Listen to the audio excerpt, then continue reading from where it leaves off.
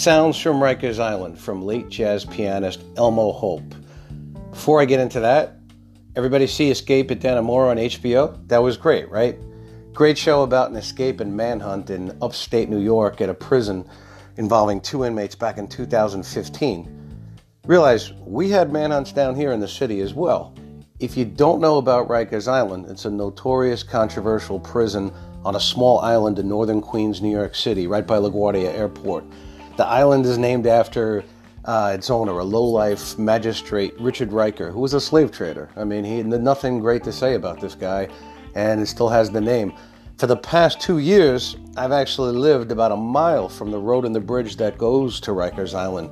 Where I grew up in Queens, I certainly met people who'd been there, and I only went there once as an auto parts delivery guy a couple of times a lifetime ago, and I gotta say, the prisoners weren't bad at unloading the truck. Don't listen to this podcast at this point and say, is this a podcast about prisons? I thought it was about music. Listen, you never shut up about Escape from Alcatraz. You're always quoting Shawshank Redemption. You know you burned your eyeballs out watching Oz, Orange is the New Black, so hang in. Music, connecting right here. People like the audience at prisons, like Johnny Cash at Folsom Prison. The Sex Pistols in England made an album called Live at Chelmsford Top Security Prison. Sid Vicious of the Sex Pistols was an inmate at Rikers Island, 1979, before he offed himself ODing after killing his girlfriend. You had a lot of high-profile people in Rikers Island. David Berkowitz, the son of Sam, otherwise known as the 44 caliber killer. Mark David Chapman, famous rappers like Tupac Shakur, Lil Wayne, DMX. We had athletes there, Jason Williams, Plaxico Burress. But back in the 40s and 50s, jazz musicians were the ones getting jammed up a lot. They were easy prey. If they weren't getting the cabaret cards taken away and fleeing to Europe, they were hanging around the city trying to kick a drug habit. So if you get a guy like Sonny Rollins, tenor sax jazz legend, he did 10 months of a 3-year sentence in 1950 for armed robbery for drugs. So there was a whole disease of this floating around, as it still is. But back then, it was just easy picking off the jazz musicians. So back to this album. Elmo Hope made this album. It wasn't originally called Sounds from Rikers Island. It was called Hope from Rikers Island, and it got renamed. It was recorded in 1963 on Rikers Island for the Audio Fidelity label. He was a former inmate. Everybody in the album was an inmate. So I can read off all the people on it, but I'll just draw your attention to John Gilmore, who was a famous sax player for Sun Ra. Great player. He stands out on the album.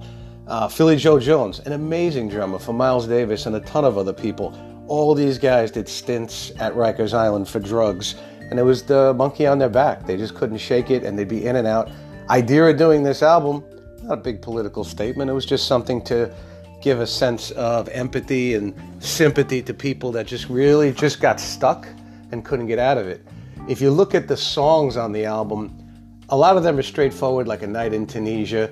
But look, songs like Grooving High by Dizzy Gillespie, it gives an inference towards drugs. Songs like Ecstasy, 3 Silver Quarters, Trippin', those are straight references to drugs.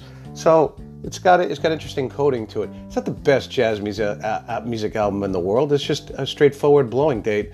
But it's got some standout performances.